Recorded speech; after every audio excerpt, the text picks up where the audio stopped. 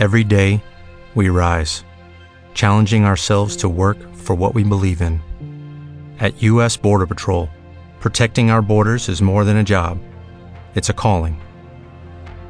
Agents answer the call, working together to keep our country and communities safe. If you are ready for a new mission, join U.S. Border Patrol and go beyond. Learn more at cbp.gov/careers.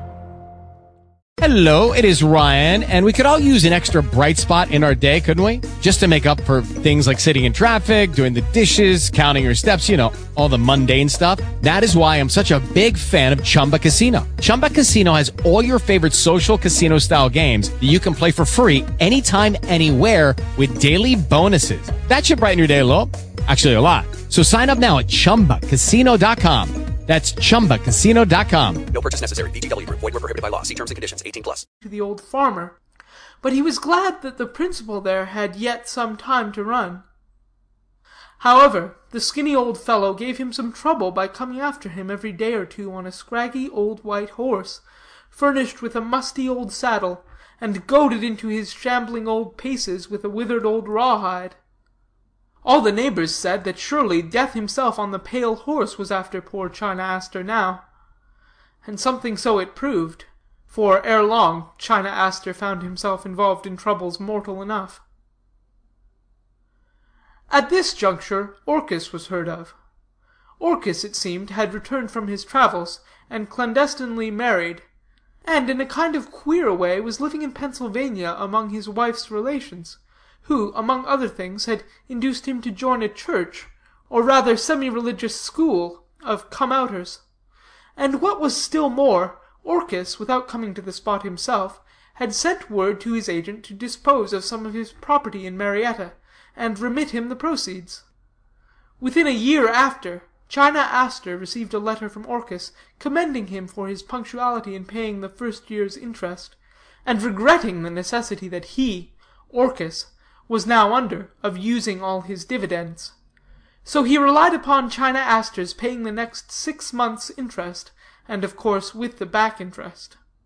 Not more surprised than alarmed, China Aster thought of taking steamboat to go and see Orchis, but he was saved that expense by the unexpected arrival in Marietta of Orchis in person, suddenly called there by that strange kind of capriciousness lately characterizing him. No sooner did China Aster hear of his old friend's arrival than he hurried to call upon him. He found him curiously rusty in dress, sallow in cheek, and decidedly less gay and cordial in manner, which the more surprised China Aster because, in former days, he had more than once heard Orchis, in his light, rattling way, declare that all he, Orchis, wanted to make him a perfectly happy, hilarious, and benignant man was a voyage to Europe and a wife, with a free development of his inmost nature. Upon China Aster's stating his case, his trusted friend was silent for a time, then, in an odd way, said that he would not crowd China Aster, but still his, Orchis's, necessities were urgent. Could not China Aster mortgage the candlery? He was honest, and must have moneyed friends. And could he not press his sales of candles? Could not the market be forced a little in that particular? The profits on the candles must be very great. Seeing, now, that Orchis had the notion that the candle-making business was a very profitable one, and knowing sorely enough what an error was here, China Aster tried to undeceive him, but he could not drive the truth into Orchis, Orchis being very obtuse here, and at the same time, strange to say, very melancholy. Finally, Orchis glanced off from so unpleasing a subject into the most unexpected reflections, taken from a religious point of view, upon the unstableness and deceitfulness of the human heart. But having, as he thought, experienced something of that sort of thing, China Aster did not take exception to his friend's observations, but still refrained from so doing, almost as much for the sake of sympathetic sociality as anything else. Presently, Orchis, without much ceremony, rose, and saying he must write a letter to his wife, bade his friend good-bye, but without warmly shaking him by the hand as of old. In much concern at the change, China Aster made earnest inquiries in suitable quarters, as to what things as yet unheard of had befallen Orchis to bring about such a revolution, and learned at last that, besides traveling and getting married, and joining the sect of Come-outers, Orchis had somehow got a bad dyspepsia, and lost considerable property through a breach of trust on the part of a factor in New York. Telling these things to old Plain Talk, that man of some knowledge of the world shook his old head, and told China Aster that though he hoped it might prove otherwise, yet it seemed to him that all he had communicated about Orchis worked together for bad omens as to his future forbearance. Especially, he added, with a grim sort of smile, in view of his joining the sect of Come-outers. For, if some men knew what was their inmost natures, instead of coming out with it, they would try their best to keep it in, which, indeed, was the way with the prudent sort. In all which sour notions, old Prudence, as usual, chimed in. When interest day came again, China Aster, by the utmost exertions, could only pay Orchis's agent a small part of what was due, and a part of that was made up by his children's gift money, bright 10-penny pieces and new quarters, kept in their little money boxes, and pawning his best clothes, with those of his wife and children, so that all were subjected to the hardship of staying away from church. And the old usurer, too, now beginning to be obstreperous, China Aster paid him interest and other passing debts with money got by, at last, mortgaging the candlery. When next interest day came round for Orchis, not a penny could be raised. With much grief of heart, China Aster so informed Orchis's agent. Meantime, the note to the old usurer fell due, and nothing from China Aster was ready to meet it.